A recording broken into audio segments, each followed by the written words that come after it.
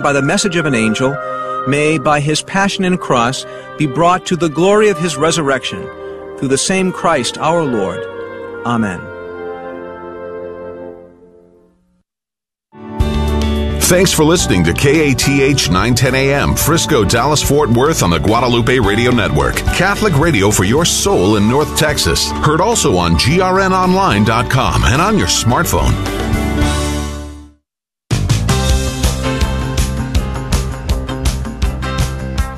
Live from the KATH 910 AM studios in Las Colinas and broadcasting across North Texas on the Guadalupe Radio Network.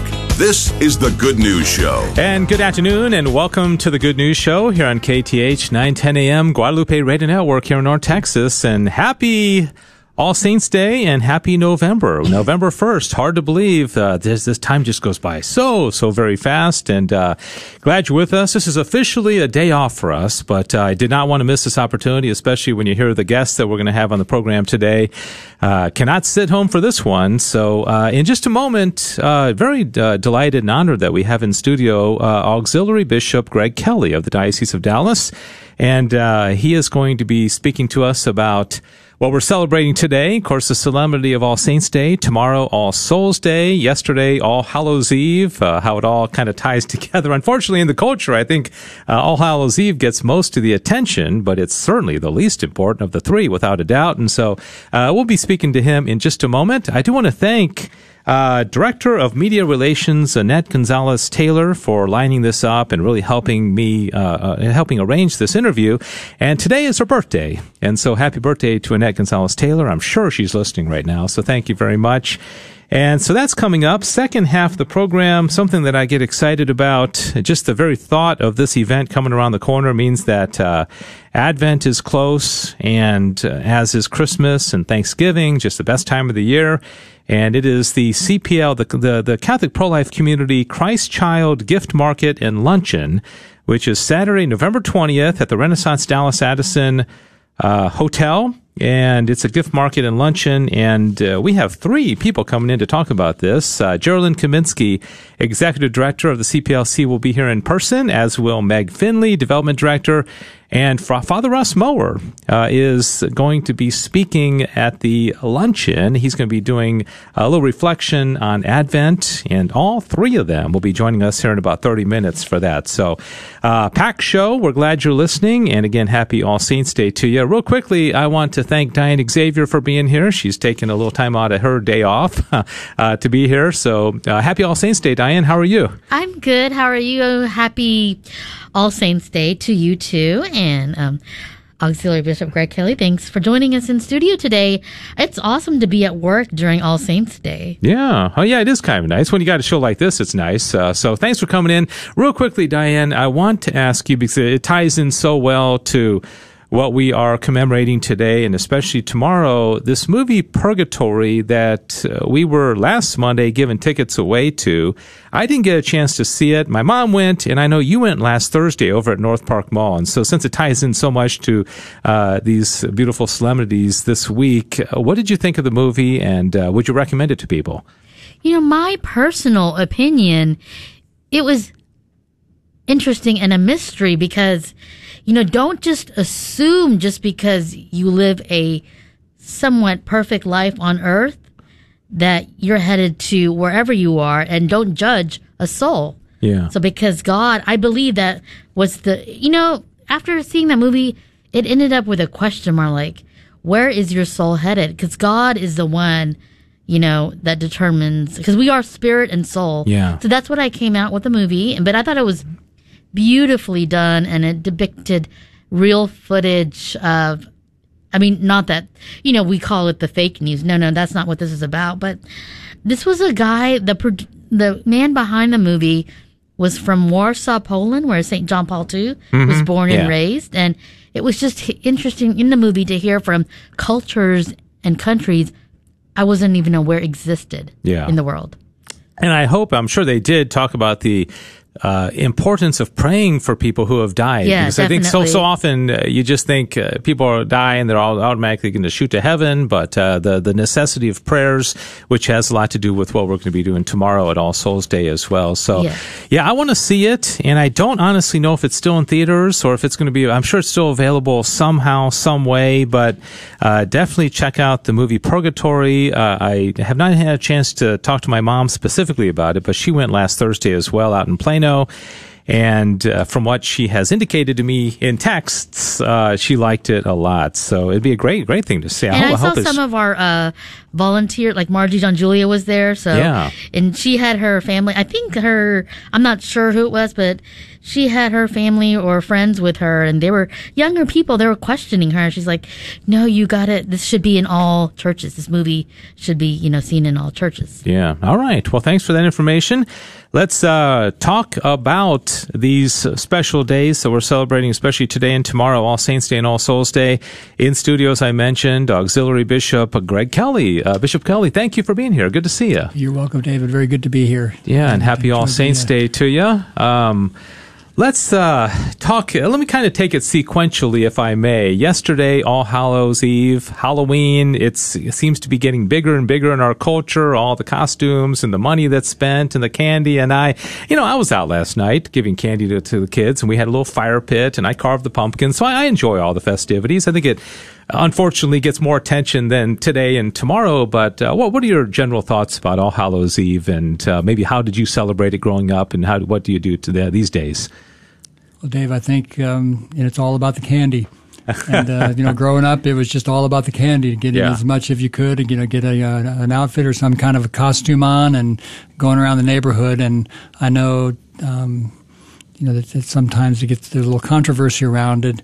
It seems like more. The bigger issue now is just trying to make sure that it can be done in a safe manner, where young people are not put at risk. I know some places substitute kind of an All Saints procession or some costume, which I think is a wonderful way of teaching about the saints, and causing the child or the young person to know something about the saint and to know something about their life, their virtues, and to come to recognize them as a kind of a brother, or a big brother or sister in faith, that helps them along the way. We have a next door neighbor who has the skeletons and the ones, if you see them, that they're kind of like coming out of the ground, and it's all kind of creepy looking. But in a sense, I think that we may be reminded of our death. As people walk by, if nothing else, you're gonna see that kind of some of that creepy stuff and be reminded of your own mortality. And so, I don't know the history of All Hallows Eve and how it tied into All Saints Day, but again, it's huge in the culture. And thanks for that information. Let's talk about today, All Saints Day. This is sometimes has been a day of obligation. My understanding is that this year it isn't. Can you clear that up? Well, what is everybody's obligation? Of course, we have the dispensation to talk about as well. So generally speaking, it sometimes is an obligation and sometimes not. Is that true? I think, and there's certain of the holy days of obligation. All Saints is one of them. I think the Assumption is another, and maybe one other, where if it comes on a Monday or a Saturday, the obligation is removed. It's still a solemnity. It's still an important feast day. But I think because of the proximity to the weekend, and the shortage of priests, it was just made to be optional. Not to have the obligation attached. I mean, I got to start the celebration of All Saints Day with celebrating the 9 o'clock Mass at All Saints, which is my first parish. They were inviting previous pastors and parochial vicars to come back and celebrate some of the Masses. So I was very happy to see a lot of familiar faces there. And I was thinking about, for the homily, Pope Francis has a line in the Joy of the Gospel about our hearts should be full of names and faces. And I just began to think of some of the names and faces of people that had passed away, including the founding pastor, Monsignor Raphael Camel, that are so much part of the foundation of that community. Through their faith, through their self-sacrifice, laid the foundation for that. And there's such a tendency now in our culture to kind of canonize the person once they die and have a celebration of their life, and they shoot straight to heaven. we don't know anything about that, but I think All Saints can remind us also of the people we know personally, of the reality of their faith. I mean, those were real. They had a real effect in the world and in my life. I made a list of people I knew from All Saints, but I could make a list also from St. Gabriel's, from the University of Dallas, over several generations of my own family, here in the Diocese of Dallas, whose faith and love and hope had a real effect, and that, we don't know whether they are in heaven or in purgatory, but to celebrate that and to note it and to know that, among the vast crowd, around the throne of the Lamb that the Revelation speaks of are people we know personally, faces and names and voices and memories that have a deep and lasting effect on us. Mm-hmm. And there's the distinction also between canonized saints, which I think I heard recently there might be about 10,000 of those that have actually been canonized. But those aren't the only saints, our grandma or grandpa or somebody who actually has gotten into heaven would be a saint as well. So sure. how would you end? Sometimes people say, well, he's a walking saint. We got a saint here on earth. So how would you define saints? Or do saints have to be dead? Paul, I think at one point refers to some of the people he writes his letters to as the saints, that they are the holy ones of God, and it bears witness to the reality of the effect of baptism and confirmation in our hearts, that the Holy Spirit really does dwell there and guides us, and that's a reality. And so we're not at the end of our journey yet. We still have a long and kind of a perilous and dangerous journey to make, but the reality of the Holy Spirit, and it really is the Holy Spirit that binds together the church on earth, but also the church in purgatory, the church triumphant, and it's all bound together in the Holy Spirit, which is more powerful than death. Yes, and it's also nice the process of canonization. It's always very exciting. Recently, in the last 5 or 10 years, I guess, we've seen the canonization of John Paul II and Mother Teresa, and you've got the controversy with Archbishop Fulton Sheen, and that kind of seemed to be going forward, and then got postponed. The process itself, can you explain that a little bit about how one becomes canonized, and maybe they sometimes say it kind of has to be a local cult that kind of begins the process, and what is the process for one becoming a saint? I'd have to go back and look it up in detail, Dave, just because, sometimes it seems almost like a court case where you gather all the evidence of their sanctity and somebody's assigned to, to poke holes in it, to be kind of a devil's advocate. Mm-hmm. Bishop Burns and I went up 4 years ago, I think in April, not too long after he was installed as Bishop of Dallas, to the beatification of Stanley Rother, who was a priest of the Archdiocese of Oklahoma City, who worked for 13 years down in Guatemala at a mission that the Archdiocese had there, and was shot and killed in July of 1981, just, caught up in the violence that was there at the time. In fact, he came through Holy Trinity Seminary and stayed briefly on his way back, on one of his trips back when he had to flee. But, I think it starts, with just the people who knew him and, were aware of his generosity, his simplicity, his self-sacrifice. There's a book written about him, and the title is "The Shepherd Can't Run from the Sheep." The shepherd has to, and so he went back down the thing. I have to stay with the people, whose lives are also threatened, and his life was threatened, and ultimately he was killed. I visited there back in 2005 with a group of priests and deacons, and into the room where he was living when he was shot. Mm-hmm. And it's just it was a very moving experience. Paul talks about, we have to fill up in our own lives what is lacking in the sufferings of Christ, which sometimes people think, well, how is anything lacking in the sufferings of Christ? But the way that he has called each one of us to share in revealing his love in the world, what was lacking was a priest physically to walk around that village in the 20th century and to embody the presence of Christ and in his living and in his dying. Bishop Greg Kelly here with us on the Good News Show, Auxiliary Bishop of the Diocese of Dallas. About 6 years now you've been the Auxiliary Bishop, yes. Right? And we're talking about All Saints Day and All Souls Day. We're going to touch on as well. You mentioned about the not falling into the mistake of just assuming everybody that dies shoots to heaven, and that we really need to continue to have concern for souls, and because purgatory does exist. And one of the other things that gets me is when people say somebody dies and they become an angel, which I often tell people that's like saying I die and become a grasshopper. I mean, it's a whole different species altogether. We don't become angels when we die, do we?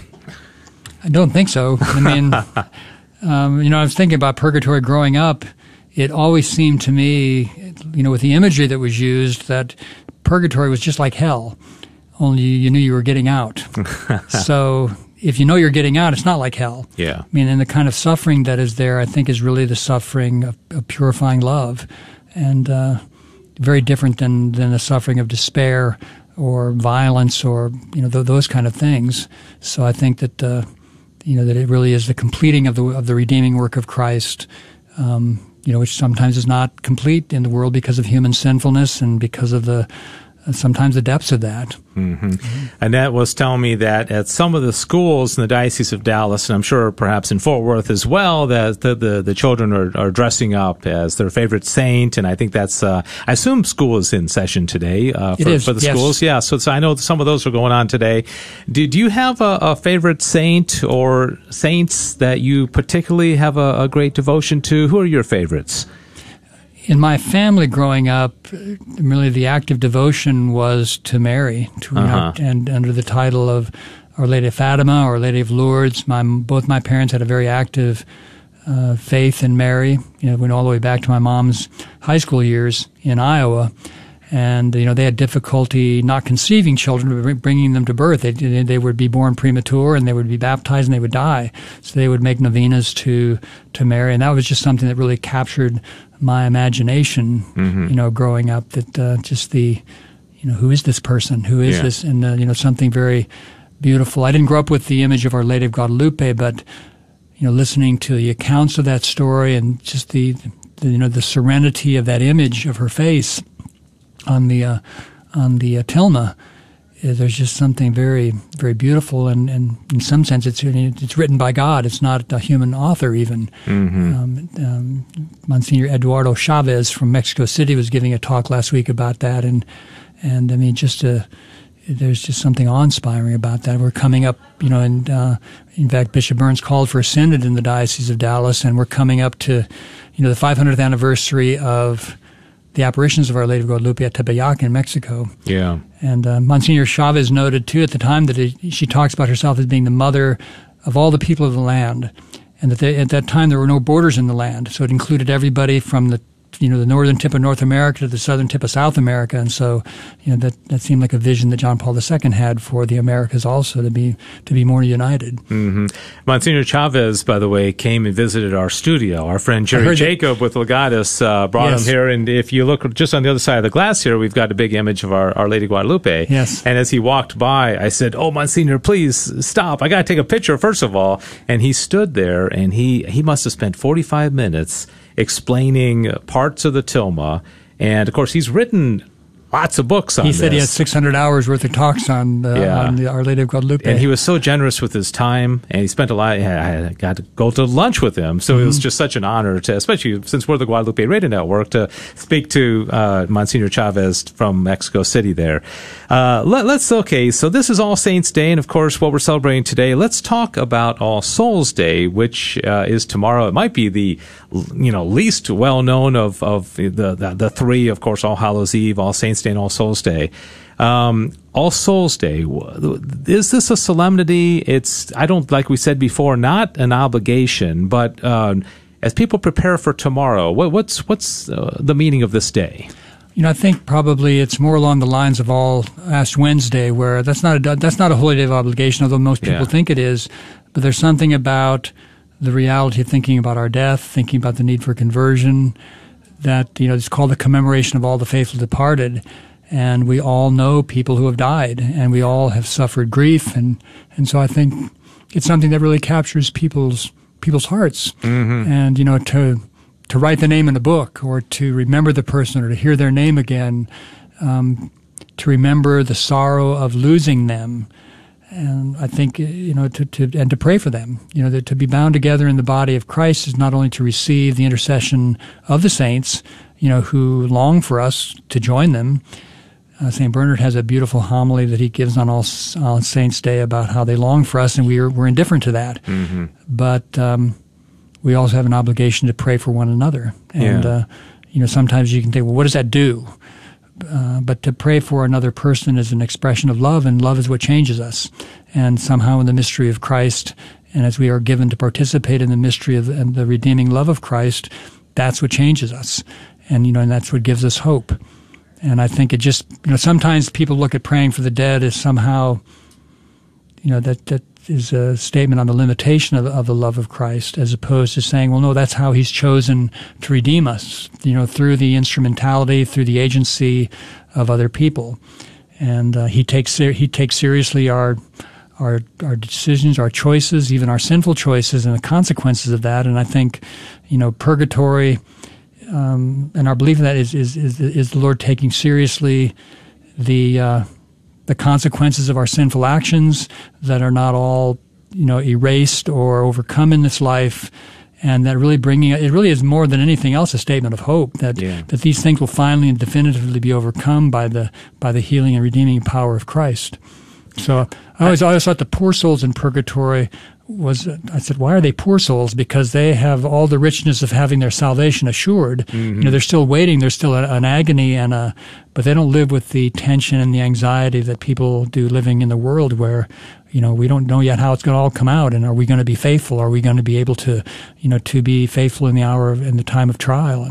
And we don't know that. Yeah. There's a lot of mystery about it. I know St. Thomas Aquinas, who I have studied a lot of, compared the fires of purgatory to the fires of hell, which, it's a really painful thing. And I know if nothing else, it's just that the agony of not yet. You can perhaps have some vision of God, but then you're not there yet. And just that the pain of not yet being there, but also, as you mentioned, the hope of that you will one day, unlike the souls in hell who have no hope at all.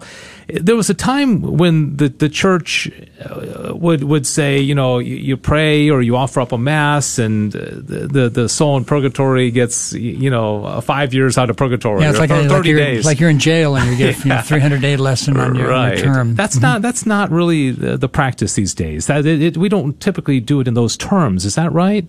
Well, it just seems like an overly mechanistic way of thinking about it.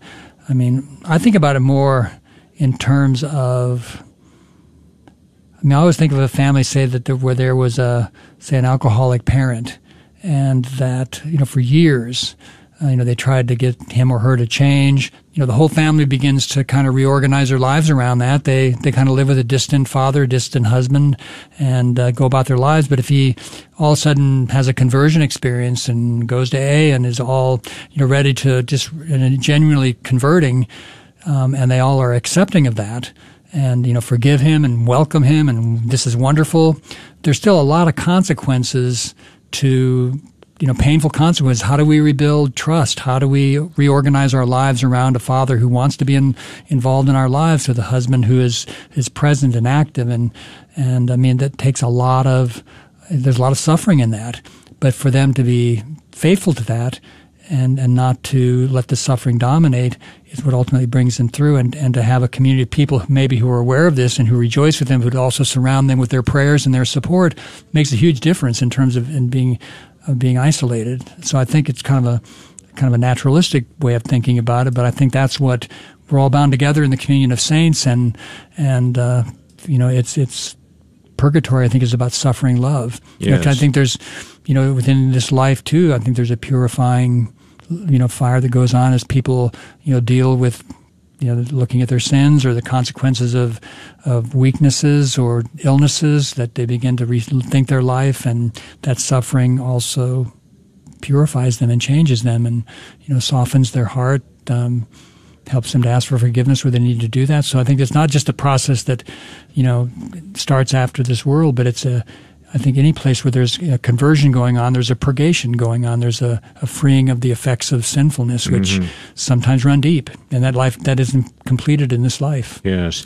And what about indulgences? I think there's a lot of confusion about indulgences. People think, oh, we don't do those any longer. That's what, Martin Luther was protesting against back in the 16th century. But, of course, indulgences are very real and something that we should avail ourselves of. Can you give a brief teaching on indulgences and perhaps how they'll be connected to tomorrow for All Souls Day? What people should know about them? I mean, I think it's saying, there is a measure of suffering. There's a measure of consequence to temporal consequence to sin that has an effect. It causes suffering in the lives of other people in the world, and it's in a sense acting on behalf of another person to ask them to be free from that through the merits of Christ. Mm-hmm. Yeah. And every now and then, there's plenary indulgences, there's partial, and the Holy Father, I think, kind of has the treasury of graces, as you could say, at his disposal, and he is able to say, hey, if you carry out this particular act of devotion, I think they're typically tied in with praying for the intentions of the Holy Father and going to confession and receiving communion. There's a lot of things that you have to do, but my understanding is that a full indulgence, I believe, and correct me if I'm wrong, if one receives a plenary indulgence, it's as if you were baptized, right? Where all the stain of original sin has been eliminated, and you're ready to go. You're pure as driven snow, right? As they say. And Pope Francis, towards the end of the Joy of the Gospel, paragraph 278, 279, talks about, that no act of love goes unnoticed, nothing is wasted, that, these things encircle the world almost like a cloak, and that it may do good for somebody in another part of the world that we'll never visit.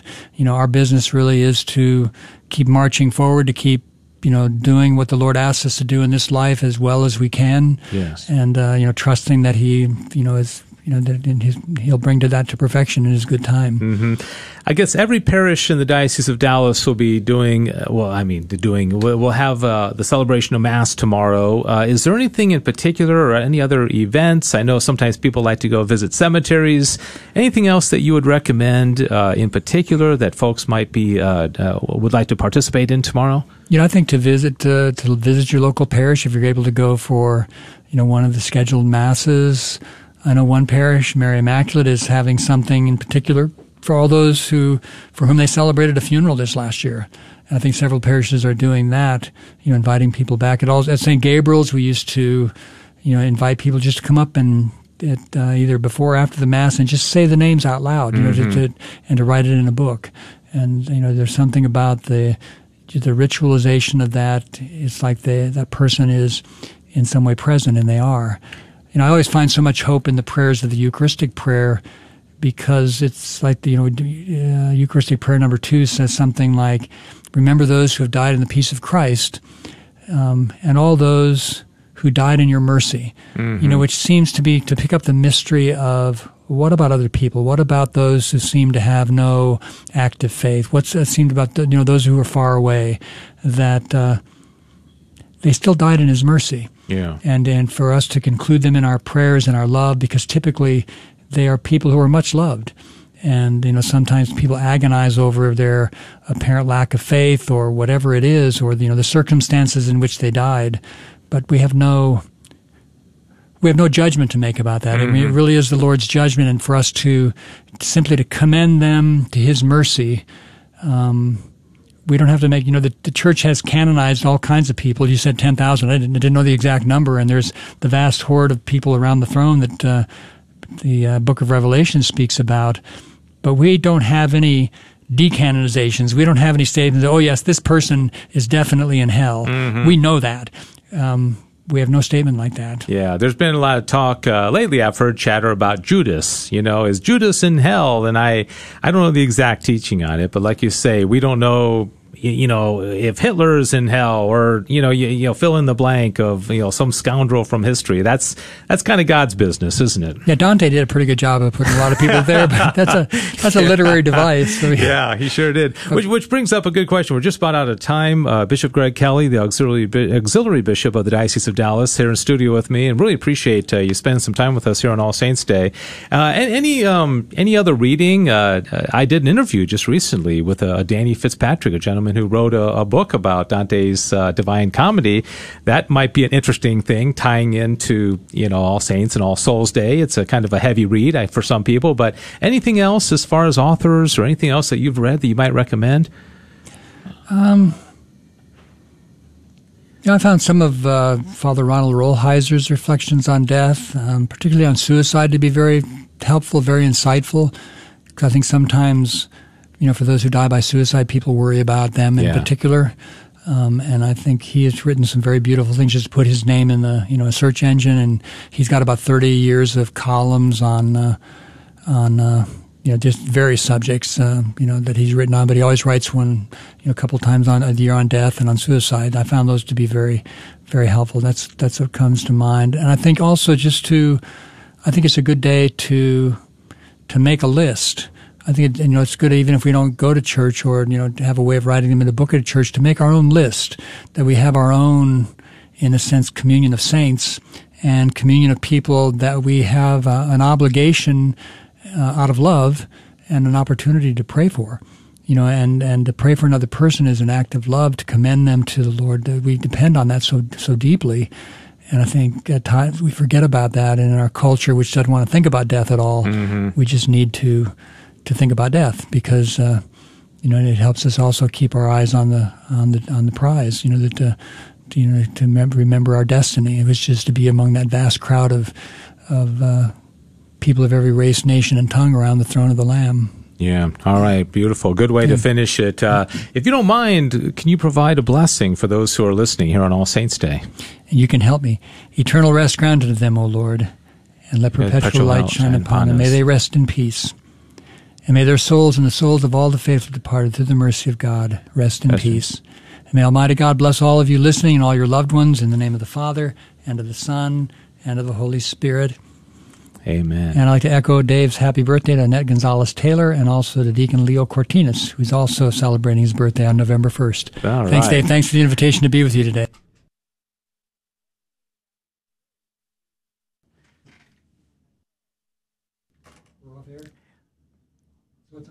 The Diocese of Dallas Jail Ministry Prayer Team is looking for volunteers to join them in the Liturgy of the Word and Communion Prayer Service Team. The prayer team visits the Dallas County Detention Center in downtown Dallas 2 Saturdays a month. Both men and women are needed. For more information, contact Alfredo Ramirez at alfredo@stjosephcc.net or call 972-231-2951, extension 1080. That's 972-231-2951, extension 1080.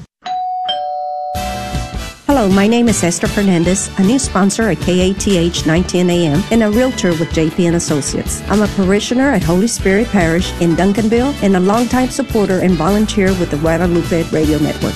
Are you ready to buy or sell your home? If so, you can reach me at 214-845-1753. That's 214-845-1753, or by email at EstherZFernandez@gmail.com. That's ESTHERZFernandez@gmail.com.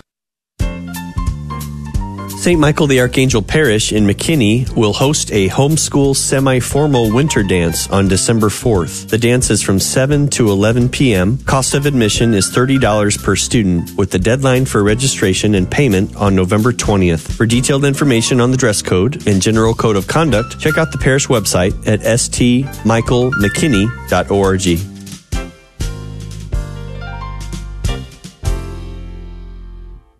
Hi, I'm Martha Eberline. My husband Kyle and I are parishioners at Good Shepherd Catholic Community in Colleyville. As a mother, I know that it is important to have a professional, caring dental team. At Mid-Cities Dental, we provide dentistry with compassion in a warm and friendly environment. We are located in Hearst, 15 minutes from the DFW airport. We can be reached at midcitiesdental.com or 817-282-9321. That's 817-282-9321. Thank you. The Music Ministry of Holy Trinity Catholic Church in Dallas will present their 24th annual memorial concert on Sunday, November 7th, beginning at 7 p.m. in the main church, located at 3811 Oaklawn Avenue in Dallas. This year's concert will be Requiem by John Rutter. All KATH listeners are invited to attend. For more information on the memorial concert and Holy Trinity Catholic Church, visit their website, htccd.org. That's htccd.org, or call them at 214-526-8555. Did you know that the Knights of Columbus donated over $175 million to charity and volunteered over 75 million hours last year? They accomplished this with almost 2 million members. And with you joining the Knights of Columbus, we can give you an outlet to get involved. This is merely an opportunity, not an obligation, and your level of involvement will be completely up to you and your family. Join online today at www.knights.net. That's www.knights.net. All right, we are back, and this is the Good News Show. What a wonderful show we have today. Great to speak to Bishop Greg Kelly and about, All Saints Day and All Souls Day and All Hallows Eve and all that we talked about the last 30 minutes.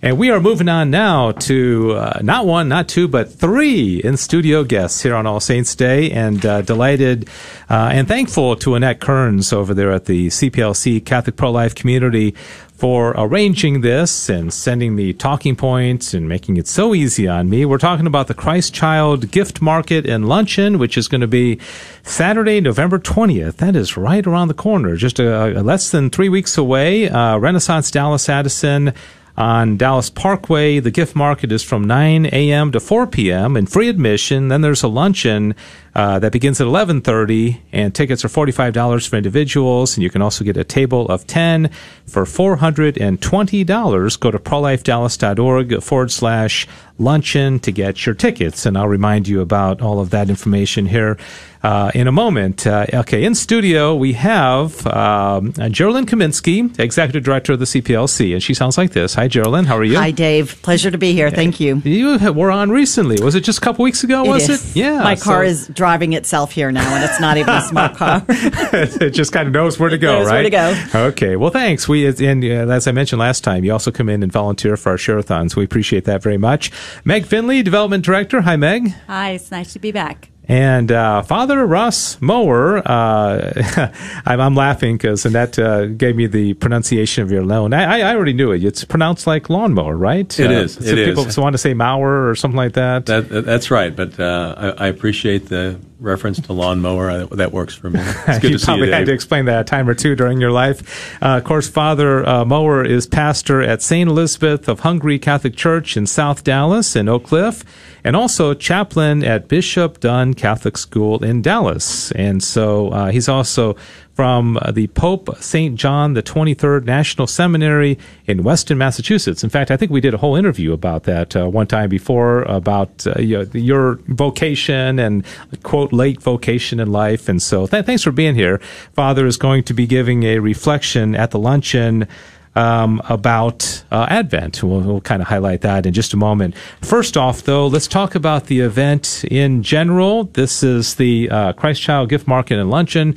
And Geraldine, what's unique about it? I mean, this time of year, more of these kind of events are popping up. In fact, we're probably promoting about 5 of them on the year. You know, the more the merrier. But this one is the one that I always think of first, because you've been doing it for so many years, and it's very unique. So tell us what is unique about this. Well, this is our 17th year, and our founder, our event visionary, Joanne Murray, who is a great lover of life, wanted to do something to promote Advent as a time of reflection, but to do something for others as well. And so we reflect on the birth of the Christ child, the Son of God, and then we happen to bring in mothers that we serve as well to pair those two together. Mm-hmm.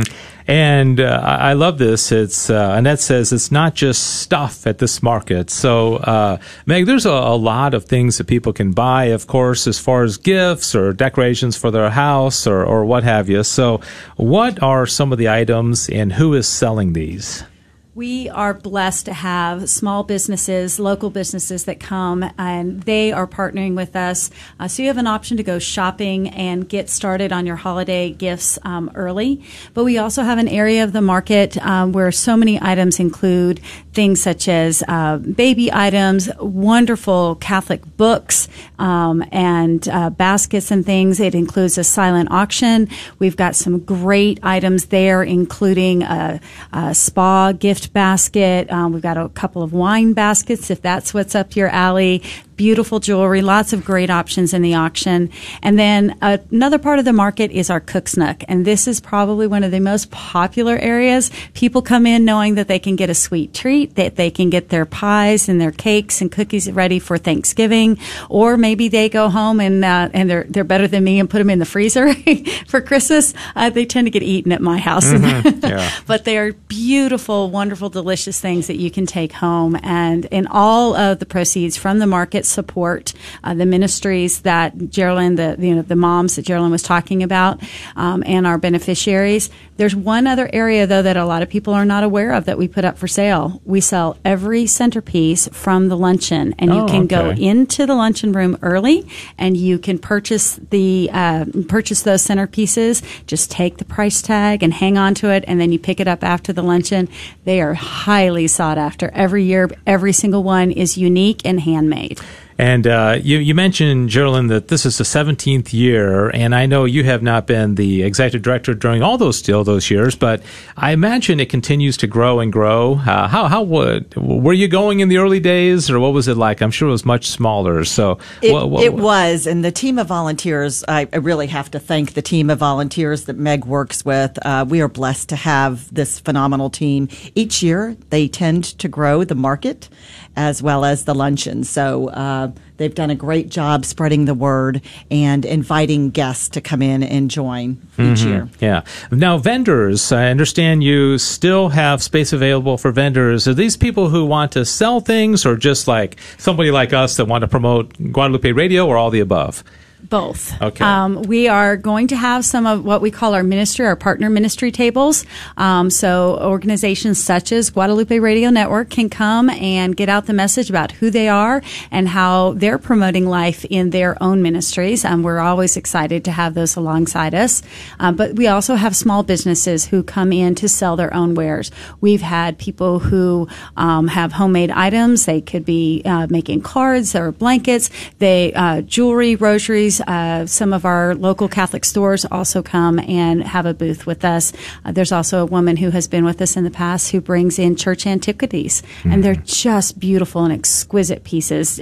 Truly unique items that you're not going to find at the typical Santa Claus and Snowman Christmas market. This is very different. I like that. Father Russ Mowers, I mentioned here as well, and we'll start transitioning into the luncheon. And Father, you're going to be giving a reflection about Advent, and I'm trying to think, November 20th, it will not yet be Advent, but this will be kind of a preparation for Advent, right? Right, preparing to prepare. That's yeah, Advent is a time of preparation, and it's a time, where we think about welcoming the Christ child into our lives, but with regard to the luncheon, and the ministry of CPLC, It's about welcoming all children, not just the Christ child, and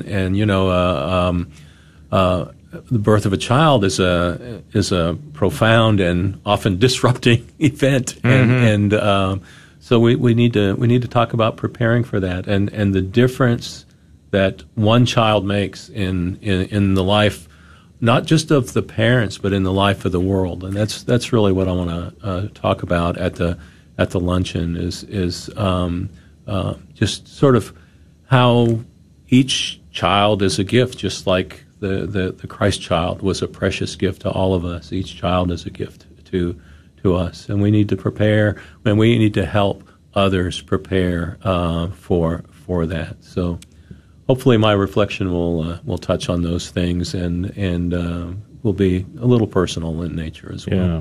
There's a lot of kind of built-in ways to celebrate Advent, like the Jesse tree. And I know we always had the little, every day you get a piece of chocolate, and then there's some little reflection. And also some people are surprised to hear that Advent is actually a penitential season. In the midst of the culture is not penitential. The culture is full-flung Christmas by this time. And I don't know if you're going to touch on that in your talk, but how do we find that balance? It's hard to find that balance. It is a penitential time, not as profound as Lent. Yeah. But we see in the church is darkened a little bit. We wear violet vestments during Advent, and it is a time of reflection on our lives, on what Christ means to us. Just as in the first century, the world needed a Savior, we still need him today, and so we look at the readings during Advent as being the prophecies of the coming Christ, and we watch the whole story of our Blessed Mother, and at a time when you would expect that she would be nesting and quieting and everything, her world gets turned upside down, not just because she's going to bear the Savior, but because she's forced to leave her home and go to Bethlehem for the census, and it's losing sight of what is actually happening at Christmas. People think our world today is horrible at that, and try to keep, we see signs, keep Christ in Christmas and everything. It was a challenge then too. So The more things change, the more they stay the same, right? I guess that's right. People right now are upset about supply chain things, and they're like, there may not be Christmas this year. I'm like, there's always Christmas. It might be better this year. Exactly. I've heard people say, oh, that's kind of nice. If we don't have, all the things that we're used to during Christmas, maybe it'll make a better season altogether. Let's talk about the luncheon in general, now that we have a little preview of Father Mower's reflection on Advent. That's going to be a part of it. But Geraldine, the luncheon is part of the overall gift market, but separate at the same time. How does it fit into the overall day? Well, so we ask everyone to come all day and shop, as Meg has described. I'm already tasting the Cook's Nook goodies, so thanks for bringing that up. An apple pie just for you, You guys brought some samples, I'm sure, right? Absolutely. We'll have them that day, Dave. Okay. Got to show up. But the luncheon really is inspiring, and it's about our Project Gabriel moms. And these are women who found themselves in pregnancy and chose life. And we help provide resources to them. And they maintain studies and classes that we offer. And some of these women will be earning a scholarship. Mm-hmm. And so that it's a beautiful time to celebrate them. And then for the moms who are in the program but have not finished the scholarship necessities, they'll be able to see what's happening for them next year. And so they'll come with their babies, and it will be lively. And, I just wanted to reflect. I'm so excited that Father Russ is going to be with us this year. But, there's this United States Council of Catholic Bishops, this whole initiative of walking with moms in need. Mm-hmm. And every parish in the Diocese of Dallas and every parish in the United States is walking with moms in need. And what that means is if a woman is pregnant and needs something, she can go to her parish. There is a resource list for her. There might be diapers. They can come into our Project Gabriel program. And so all of us together in the diocese makes this happen for these women. And these will be some of the women that we celebrate there that day. Very nice. Meg, you're the development director, so I'll ask you the money question. Is this a fundraiser? I know there are beneficiaries other than the CPLC. Obviously, people are buying stuff. There's some funds being raised. Well, how is it used? It is a fundraiser. It is also a friend raiser. We're so excited about all the people who come out and support the ministries. And through their shopping, through the gifts that they make for ticket sales, and also the ask that we do have an ask during the luncheon, the monies that are raised will go to support Project Gabriel as well as our local Catholic maternity homes. We have Bella House and Mater Filius and the Missionaries of Charity who all will be receiving some of the benefits from the day. And we're so excited to be able to partner with them because, as Father Russ said, when Mary was expecting our Lord, her life was turned upside down, and she was, he didn't get to this part, but she was turned away. She had no place to live. Mm-hmm. And so many of the women that we work with and that we're blessed to partner and walk with, as Geraldine has said, they're also turned away. They're also turned out of their homes. And so we don't have those beds, but these other beautiful apostolates do have the places for these women to stay and to live during the time that they're awaiting the birth of their child. Yeah, amen. We are talking about the Christ Child Gift Market and Luncheon, Saturday, November 20th, sponsored by the Catholic Pro-Life Community. It's going to be at the Renaissance Dallas Addison Hotel. The gift market is from 9 a.m. to 4 p.m. with free admission.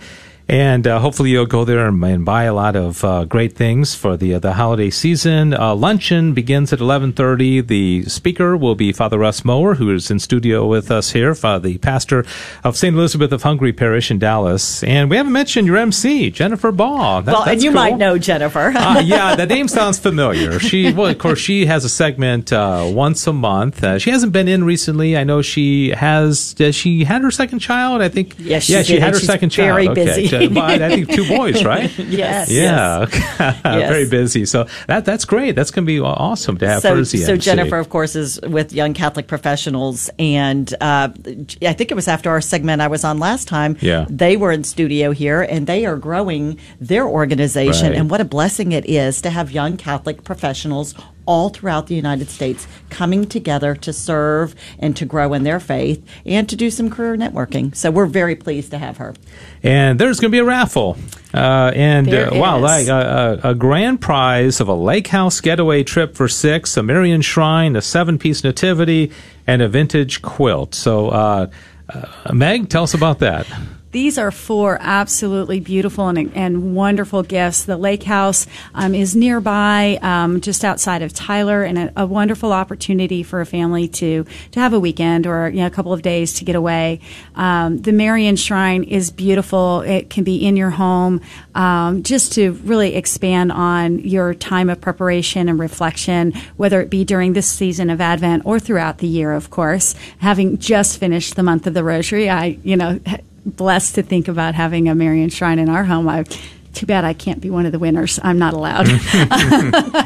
But the nativity is a beautiful pewter-looked nativity, 17 inches tall. It's just gorgeous.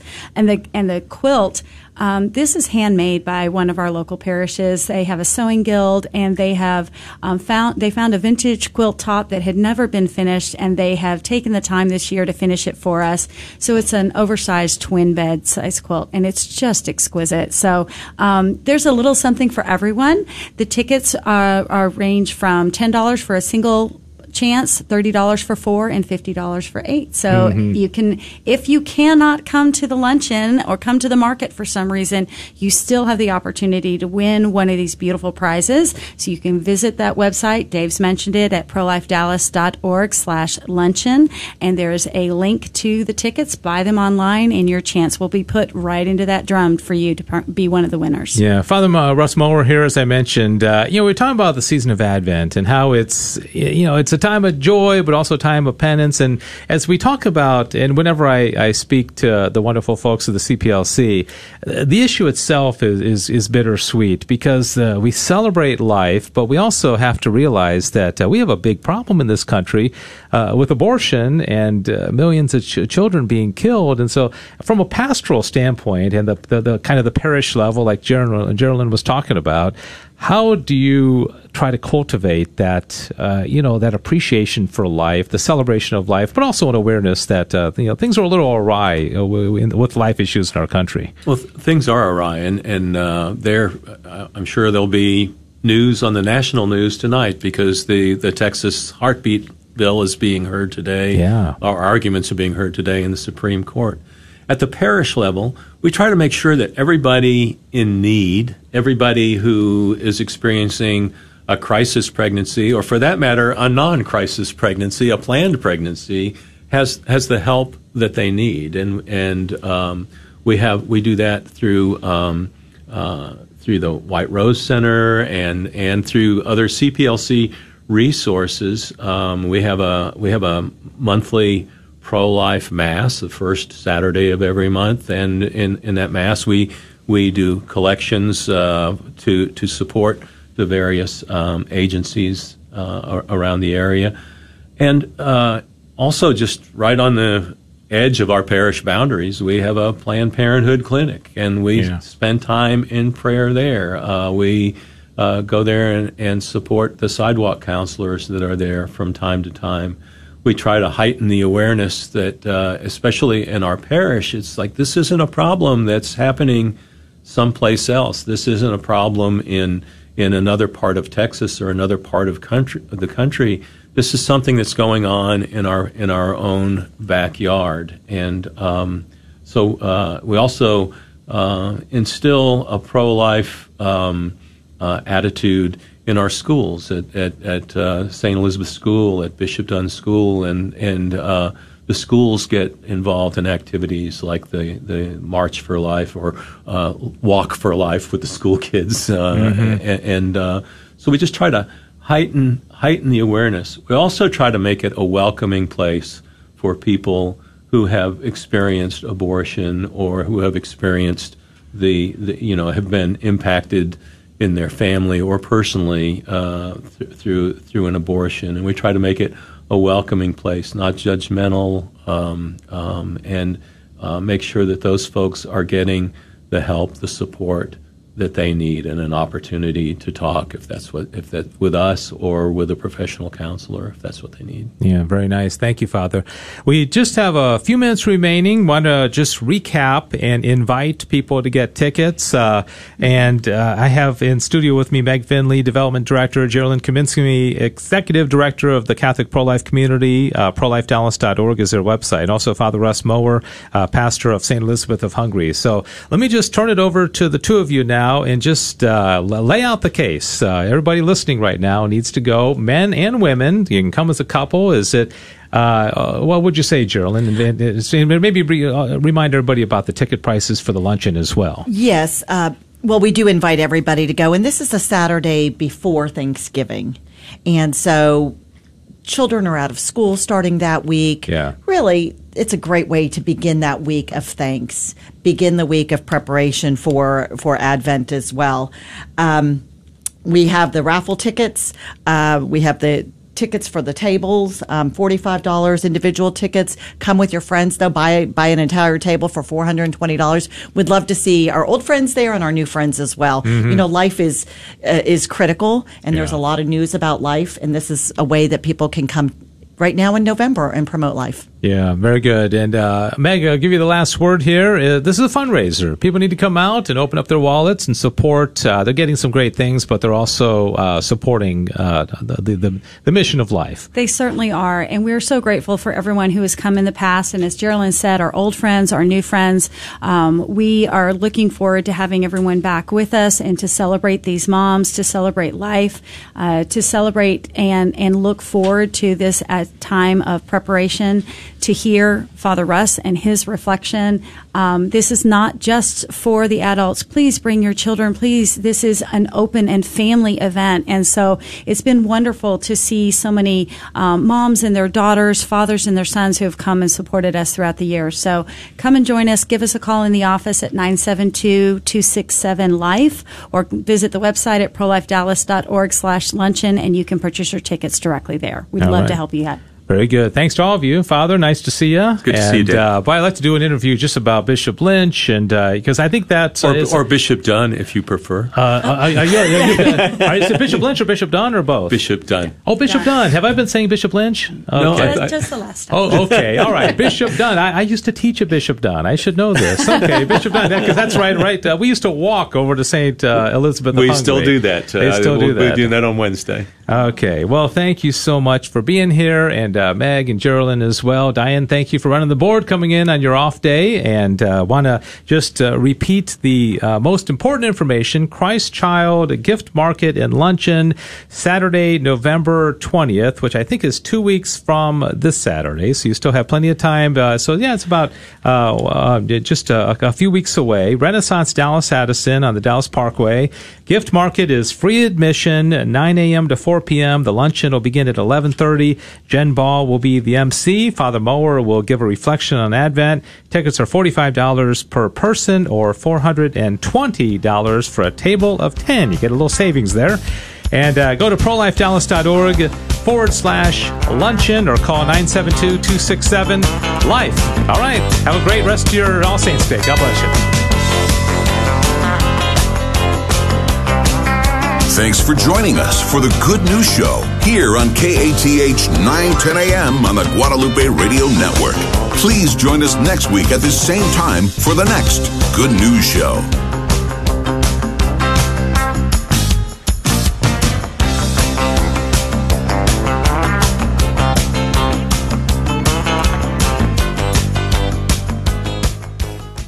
KATH 910 AM, Frisco, Dallas, Fort Worth. This is in regards to the education in the faith. One really fun way of doing this is to take a Catholic calendar and at the beginning of each month, choose a day to celebrate, either a Saint's Day or a feast day. For instance, on December 12th, the Feast of Our Lady of Guadalupe, spread a serape across the table, have a Mexican food feast, and put on the mariachi music. Place a statue or a picture of Our Lady of Guadalupe in the middle of the table. Tell the kids who she is and why you're celebrating. Do this every month with a different saint or feast day, and imagine how much of the faith that you will learn together while you have fun as a Catholic family. This has been a Minute for Your Marriage and Family from the Three Hearts Institute. You can find us at threeheartsinstitute.org.